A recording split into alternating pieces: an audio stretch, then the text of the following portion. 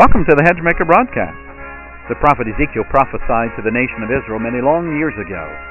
Ye have not gone up into the gaps, neither made up the hedge for the house of Israel to stand in the battle in the day of the Lord. He also said that the Lord sought for a man among them, that should make up the hedge and stand in the gap before me for the land, that I should not destroy it, but I found none. Hedgemaker Baptist Ministries, located in beautiful Lancaster County, Pennsylvania, is attempting to stand in the gap and make up the hedge in these days of spiritual compromise and theological apostasy. Our biblical and historical Christian heritage challenges us to fill in the gaps left by those who have moved away from their biblical foundation. Listen now as we build up the wall and make up the hedge through sound preaching from God's holy word.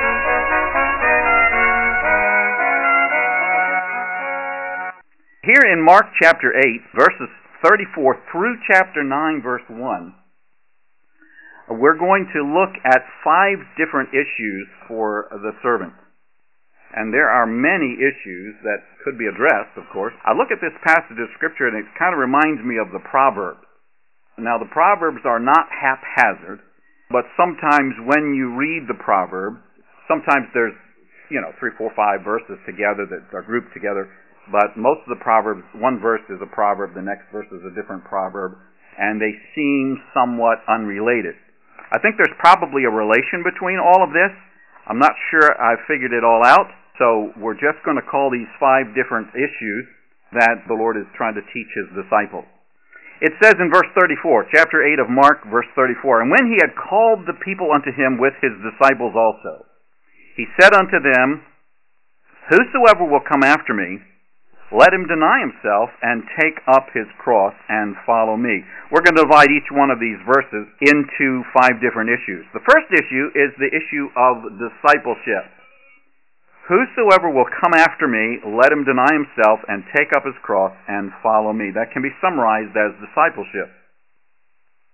And of course, the servant of the Lord needs to be a disciple. And there are, I'm going to call them 4 stages of this discipleship that are mentioned in this verse. You need to come after me. But notice there is a will. Whosoever will come after me. So the first stage is the will to follow the Lord, or the will to come after the Lord. You need to be willing. Now, this can apply to the person who comes to know Christ as Savior initially.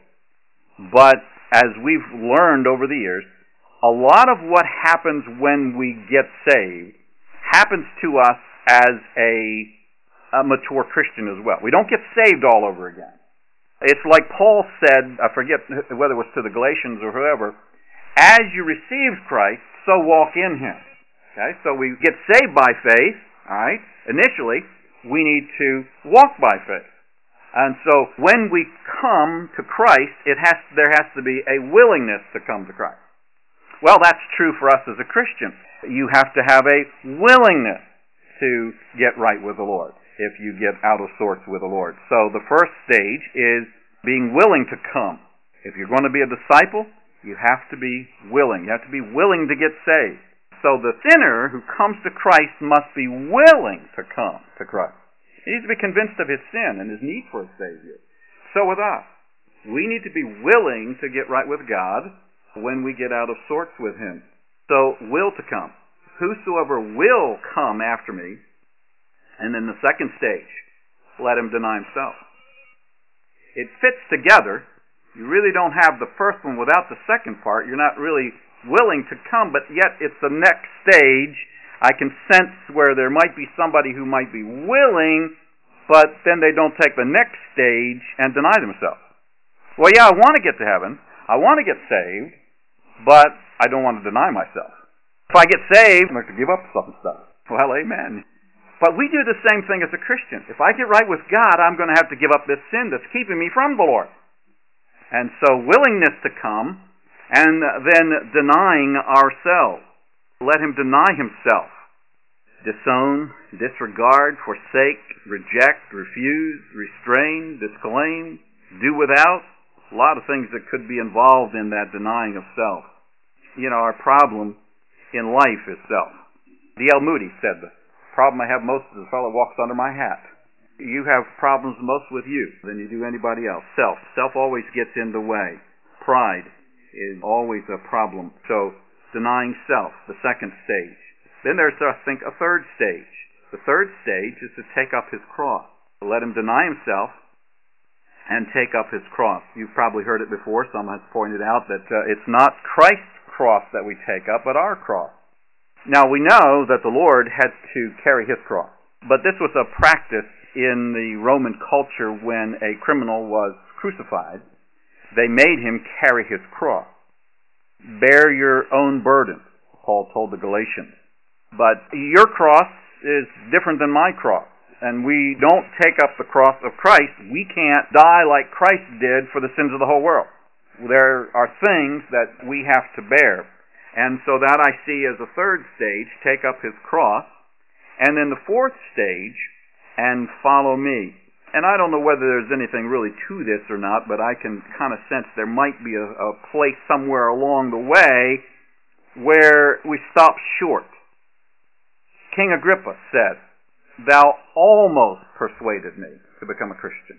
How far along was he in this process of coming to know Christ as Savior? Now, when we get saved at the moment of time, I understand that, but there's things that have to happen in our hearts and in our lives. And the same thing with us as a believer. Is there a stage somewhere along the way where we stop the process, we're willing, we deny ourselves, but we fail to take up our cross, or we fail to follow the Lord? So I can see these as stages here. Come, follow me. This was really the call that Jesus made to all of his disciples when Peter and John were fishing. Come, follow me. They left their nets and followed the Lord.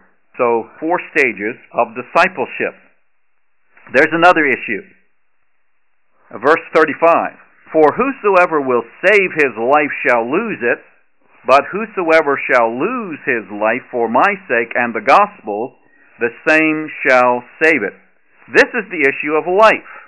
The issue of life is saving life or losing life.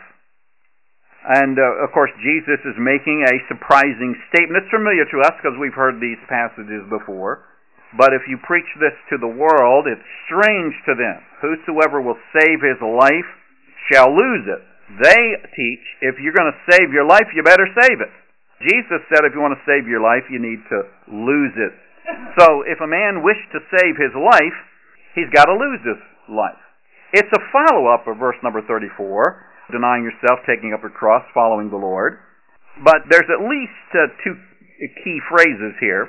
Whosoever will save his life shall lose it, but, the converse of that, whosoever shall lose his life, and then he adds 2 prepositional phrases, for my sake and for the sake of the gospel, or the gospel's sake. So, for my sake and for the gospel's sake.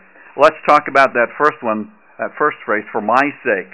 Whosoever shall lose his life for my sake. You see, you can lose your life not for the sake of the Lord, but for your own sake, or for the sake of your loved one, or for whatever, the sake of your business, or the sake of your country. There's a lot of veterans who think that they have a place in heaven because they gave their lives for their country. And they talk about their comrades in the service and so forth and so on. I get a little cringed when I have to do a funeral in connection with a former or serviceman, and whatever group has to come and they have to do their little ditty because they're not scriptural on all of that. For my sake, the person who abandons his life or sacrifices, gives all that he has for Christ, will save his life. But the person who keeps his life and what he has and seeks more and more shall lose his life completely and eternally. So there's 2 concepts here, verse 35, whosoever will save his life and whosoever will lose his life. If you're saving your life, here's one scenario. You can try to do whatever you can to avoid aging, decaying, or dying, even theologically. Come up with some kind of a theology that says, when you quote-unquote die, you don't really die, you become reincarnated and whatnot else. You're really denying Christ and you lose your life eternally. So all that you're trying to do to save that life find that fountain of youth, whatever it is. The man who seeks his life more and more comfortably. He's trying to save his life comfortably. I'm not saying you ought not to use comfortable things and utilize things that don't make you work so hard or whatever, but to secure life beyond what is necessary, and he neglects Christ, he loses his life. That's our world today. They're trying to make everything comfortable. Even our medical world. You can go in for a heart attack and they can do something to you medically and keep you alive. Well, what happens if that person rejects Christ? He lives a longer life. He saved his life for a little bit longer, but he didn't trust Christ as Savior. He's going to lose his life. How about the person that tries to gain wealth and power and fame through his life? Preserving, saving his life that way. Lots of folks think that life is valueless without the right kind of credentials, financially, educationally, whatever. So we'll try our best to save our life, so to speak, by getting the credentials, getting the expertise and so forth. But you compromise Christ, you still lose your life eternally. What about the young people seem to be more involved with this. The older we get, the wiser we seem to get with things. But the young people seem to think that all the thrills and excitement, the living for the weekend type idea, and the stimulation of the world, I'm going to save my life. I'm going to do things that are exciting. And he ignores Christ. He loses his life eternally. And then the next phrase in the passage is, for the gospel's sake. For my sake, for the Lord's sake, and for the gospel's sake. So we're losing our life for the gospel's sake. The same, he says, shall save it. So the person who abandons his life, or this life, going back to verse 34, denying himself, and who sacrifices and gives all that he has for the gospel, shall save his life. Now, this verse can be applied to mission. A man or woman who surrenders their life to go to the mission field to give up, but it doesn't necessarily have to be for a person going to the mission field. It can be any one of us. Doing life for the gospel's sake. So the job I have, the money that I make, the bank account, the friends that I have, the ministries that I do or do not do, I'm doing for the sake of the gospel. So I work for the gospel's sake. That's God's pattern. That's God's way. Whatever I do in life, I'm to do for the Lord's sake and for the gospel's sake. Now, in my case, I'm doing it to support the ministry, and I think that's the way you ought to do that. You say you have a job so you can support your family. Well, yes, but you have your job for the sake of the gospel. That's the way we ought to look at life. And the person who saves his life, but he lies around the home and all of the comforts of his home, and doesn't do anything for the gospel's sake, according to these verses, he's going to lose his life. The person who spends all that he has on himself and on his family doesn't do it for the gospel's sake, he loses his life. The person who takes all his time for his own affairs and his own desires shall lose his life. But whosoever loses his life for my sake and the gospel. And so a person who is an explorer or a pioneer for Christ, and it doesn't have to be a missionary, can be anybody, he is going to save his life. Of course, we temper all of this. We understand the gospel, right? You don't save your life by doing everything for the gospel. You save your life, first of all, initially, by coming to know Christ as Savior. We understand that. Jesus understood that. He's not teaching another gospel, all right? He's teaching the same gospel that the Bible preaches. And whosoever sacrifices and gives to the gospel, so our giving, our sharing, our praying, the very, very simple things that we do every day in our Christian life, all of those sacrificing, giving for the gospel, he's going to save his life. We don't have to be a missionary. We can be an everyday missionary Christian to give ourselves and our money to the work of the Lord for the gospel's sake. Whoever gives his time for the gospel, visiting people, teaching, sharing that gospel, witnessing, ministering, whatever way, shall save his life. That's what the Bible's teaching. Of course, that's all tempered again with the matter of salvation. All right, issue number 3. First issue was the issue of discipleship. The second issue is the issue of life, saving life or losing life, and it's supposed to be for my sake and for the gospel's sake. The third issue, verses 36 and 37, is the value of the soul.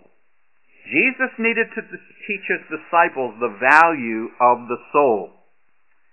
Verse 36, "For what shall it profit a man if he shall gain the whole world and lose his own soul? Or what shall a man give in exchange for his soul?" The value of the soul. Notice the if clause here, back in Mark's Gospel, Mark chapter 8 and verse number 36. "For what shall it profit a man if he shall gain the whole world?" Nobody can gain the whole world. But if you could own the whole world, what profit would it be if you lost your own soul? Comparative, your own soul is small compared to the entire world, but notice the contrast.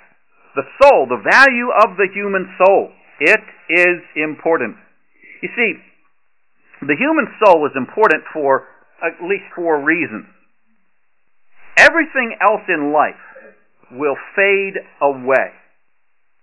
Everything we live for, the houses, the land, the money, even the relationships. We're living for our relationships with our family and our friends. All of that is going to fade away. Everything fades and passes away. A person possesses something for a short period of time. And it may be your lifetime.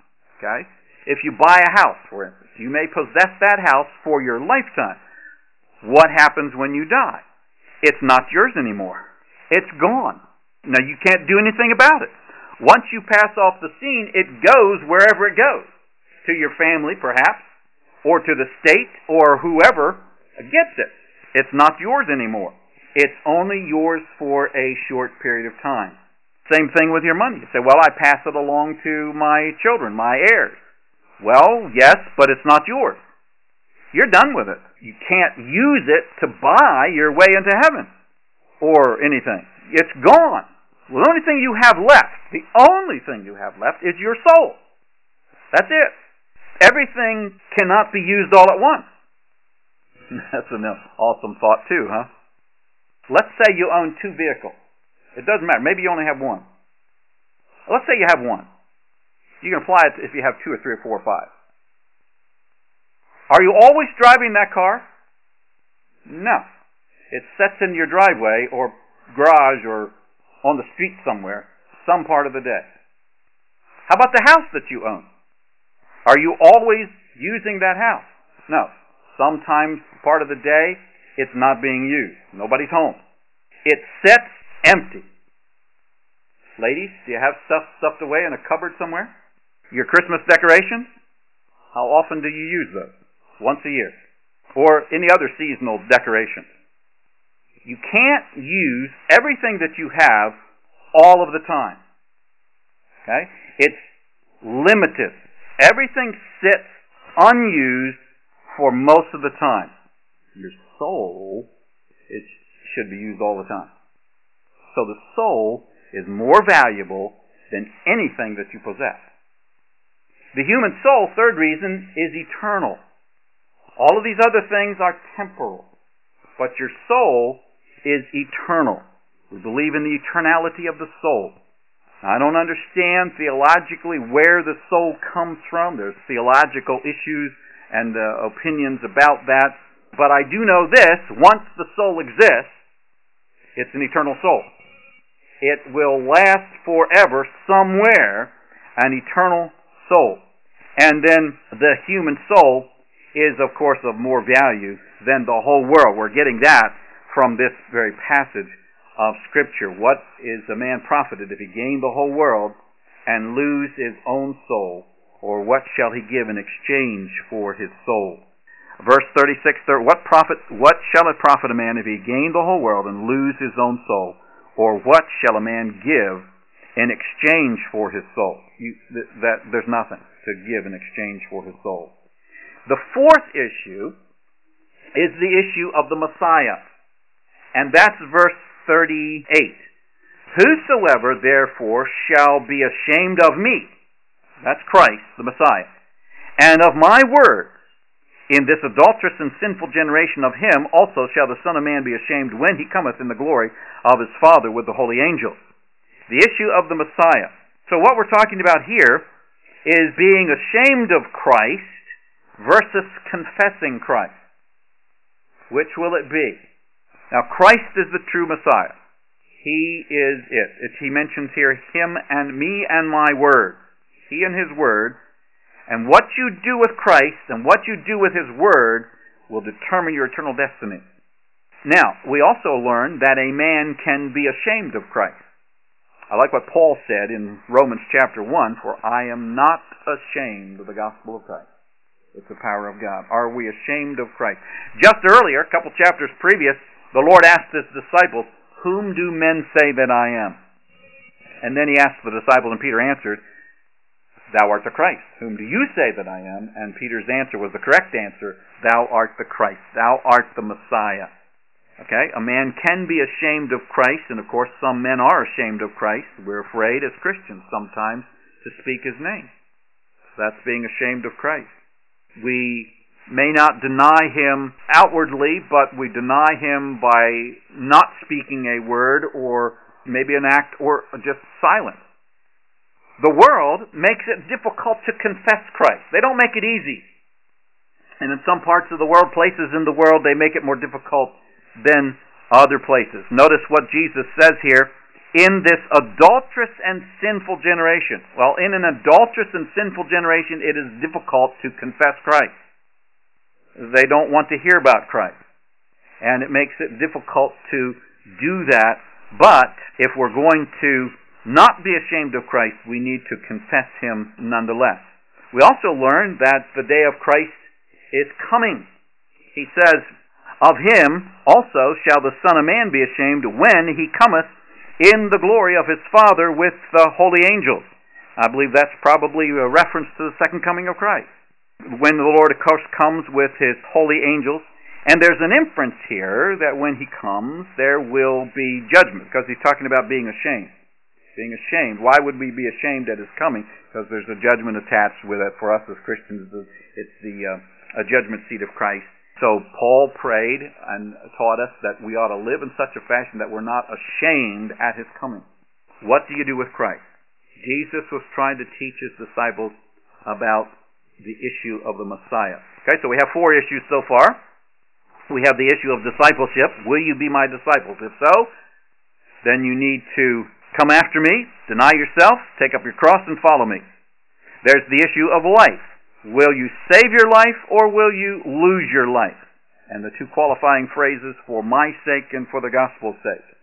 There is the issue of the value of the soul. How much value do you put on the soul? Is it more important than gaining the whole world? Issue number 4, the issue of the Messiah. Who do you say that Jesus is? Is he the Christ? If so, then you cannot be ashamed of him. You must confess him before the world. The last issue is the issue of death. And that's chapter 9, verse 1. And he said unto them, verily I say unto you, that there be some of them that stand here, which shall not taste of death, till they have seen the kingdom of God come with power. And then from there, and this will be the next lesson in Mark's gospel, the transfiguration of Christ. Okay, so the issue of death. And there's 2 opposites here. Shall not taste of death until you see the kingdom of God. And tasting death or seeing the kingdom of God. Now think with me a little bit here about this. There's a little bit of a question as to what Jesus meant here. Of course, we understand that if he's referring to these disciples, there he says, there be some of them that stand here. Everybody that stood there at this time when Jesus taught this, all of them tasted death because the Lord hasn't come yet. They tasted death before the second coming of the Lord. So it's possible that Jesus had a different meaning to this passage than the second coming of the Lord. it might be a reference to the transfiguration. Peter, James, and John, we'll see in the next couple of verses, went up with the Lord into the mount to see the Lord. A vision, perhaps you might say, of the kingdom of God. Maybe that's what he's referring to. But let's make a practical application of this and compare tasting death with seeing the kingdom of God. Let me take you to John's Gospel, John chapter 3, when Jesus was talking to Nicodemus. John chapter 3, verse 3, when Jesus was talking to Nicodemus, he said unto him, Verily, verily, I say unto thee, except a man be born again, he cannot see the kingdom of God. So seeing the kingdom of God is tantamount to being born again. Okay, so in other words, only saved folks can see the kingdom of God. All right, we got that? We understand what that's all about? Seeing the kingdom of God. Now, who tastes death? Well, let's suppose a fellow dies without Christ. He tastes death. Does he see the kingdom of God? No, he's not saved. All right, let's suppose the fellow dies with Christ. He's a Christian. Does he taste death? Yes. Does he see the kingdom of God? Yes. Okay? So he tastes death, but he does see the kingdom of God. Let's say a fellow is taken in the rapture. Does he taste death? No. Does he see the kingdom of God? Yes. And then let's suppose that Jesus is talking about the disciples that went up to the mount to see transfiguration. Did they taste death? Not yet. Okay? They did not taste. Peter, James, and John are still alive at the transfiguration. Did they see the kingdom of God? Yes, in the transfiguration. That's possibly what the Lord is referring to. But by way of making the application, you and I have a choice between, or let's say mankind, has a choice of tasting death or seeing the kingdom of God. You can taste death without Christ and not see the kingdom of God. The only way to see the kingdom of God is to be born again. And so I think that's probably part of what Jesus is trying to get across to these men. It's a difficult passage of Scripture here, Mark chapter 9, verse number 1, what it is that Jesus is trying to get across to his disciples. But don't say that this contradicts anything. Otherwise, you got a bad Bible. And now we're in big trouble, right? There is no contradiction here. The only contradiction is right here, between these ears, okay? I don't understand what this verse is about, totally. And so let's give the Lord the benefit of the doubt, amen? And it's not wrong. It's a right verse. So he's not saying that, hey, there's some disciples here who are not going to die until the kingdom of God comes along. Well, we know that all those disciples died. So probably our initial interpretation of this verse is not correct. And we have the tendency to equate the second coming of the Lord in verse 38 of chapter 8 with the kingdom of God in chapter 9 and verse number 1. I think probably the latter is the case, that the Lord is referring to the transfiguration that was about to take place. In all the Gospels, that seems to be the order. And I needn't quit here. But 5 issues that the disciple needs to, the servant of the Lord needs to face: the issue of discipleship, the issue of life, the issue of the value of the soul, the issue of the Messiah, and the issue of death.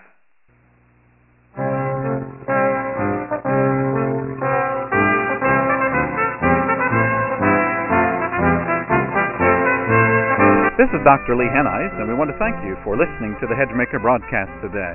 Most of our broadcasts are portions of a sermon that I have preached at church. Hedgemaker Baptist Ministries is the preaching, teaching, and writing ministry for myself. You can visit us on the web at hedgemaker.org. And let's be encouraged to stand in the gap and make up the hedge until Jesus comes again.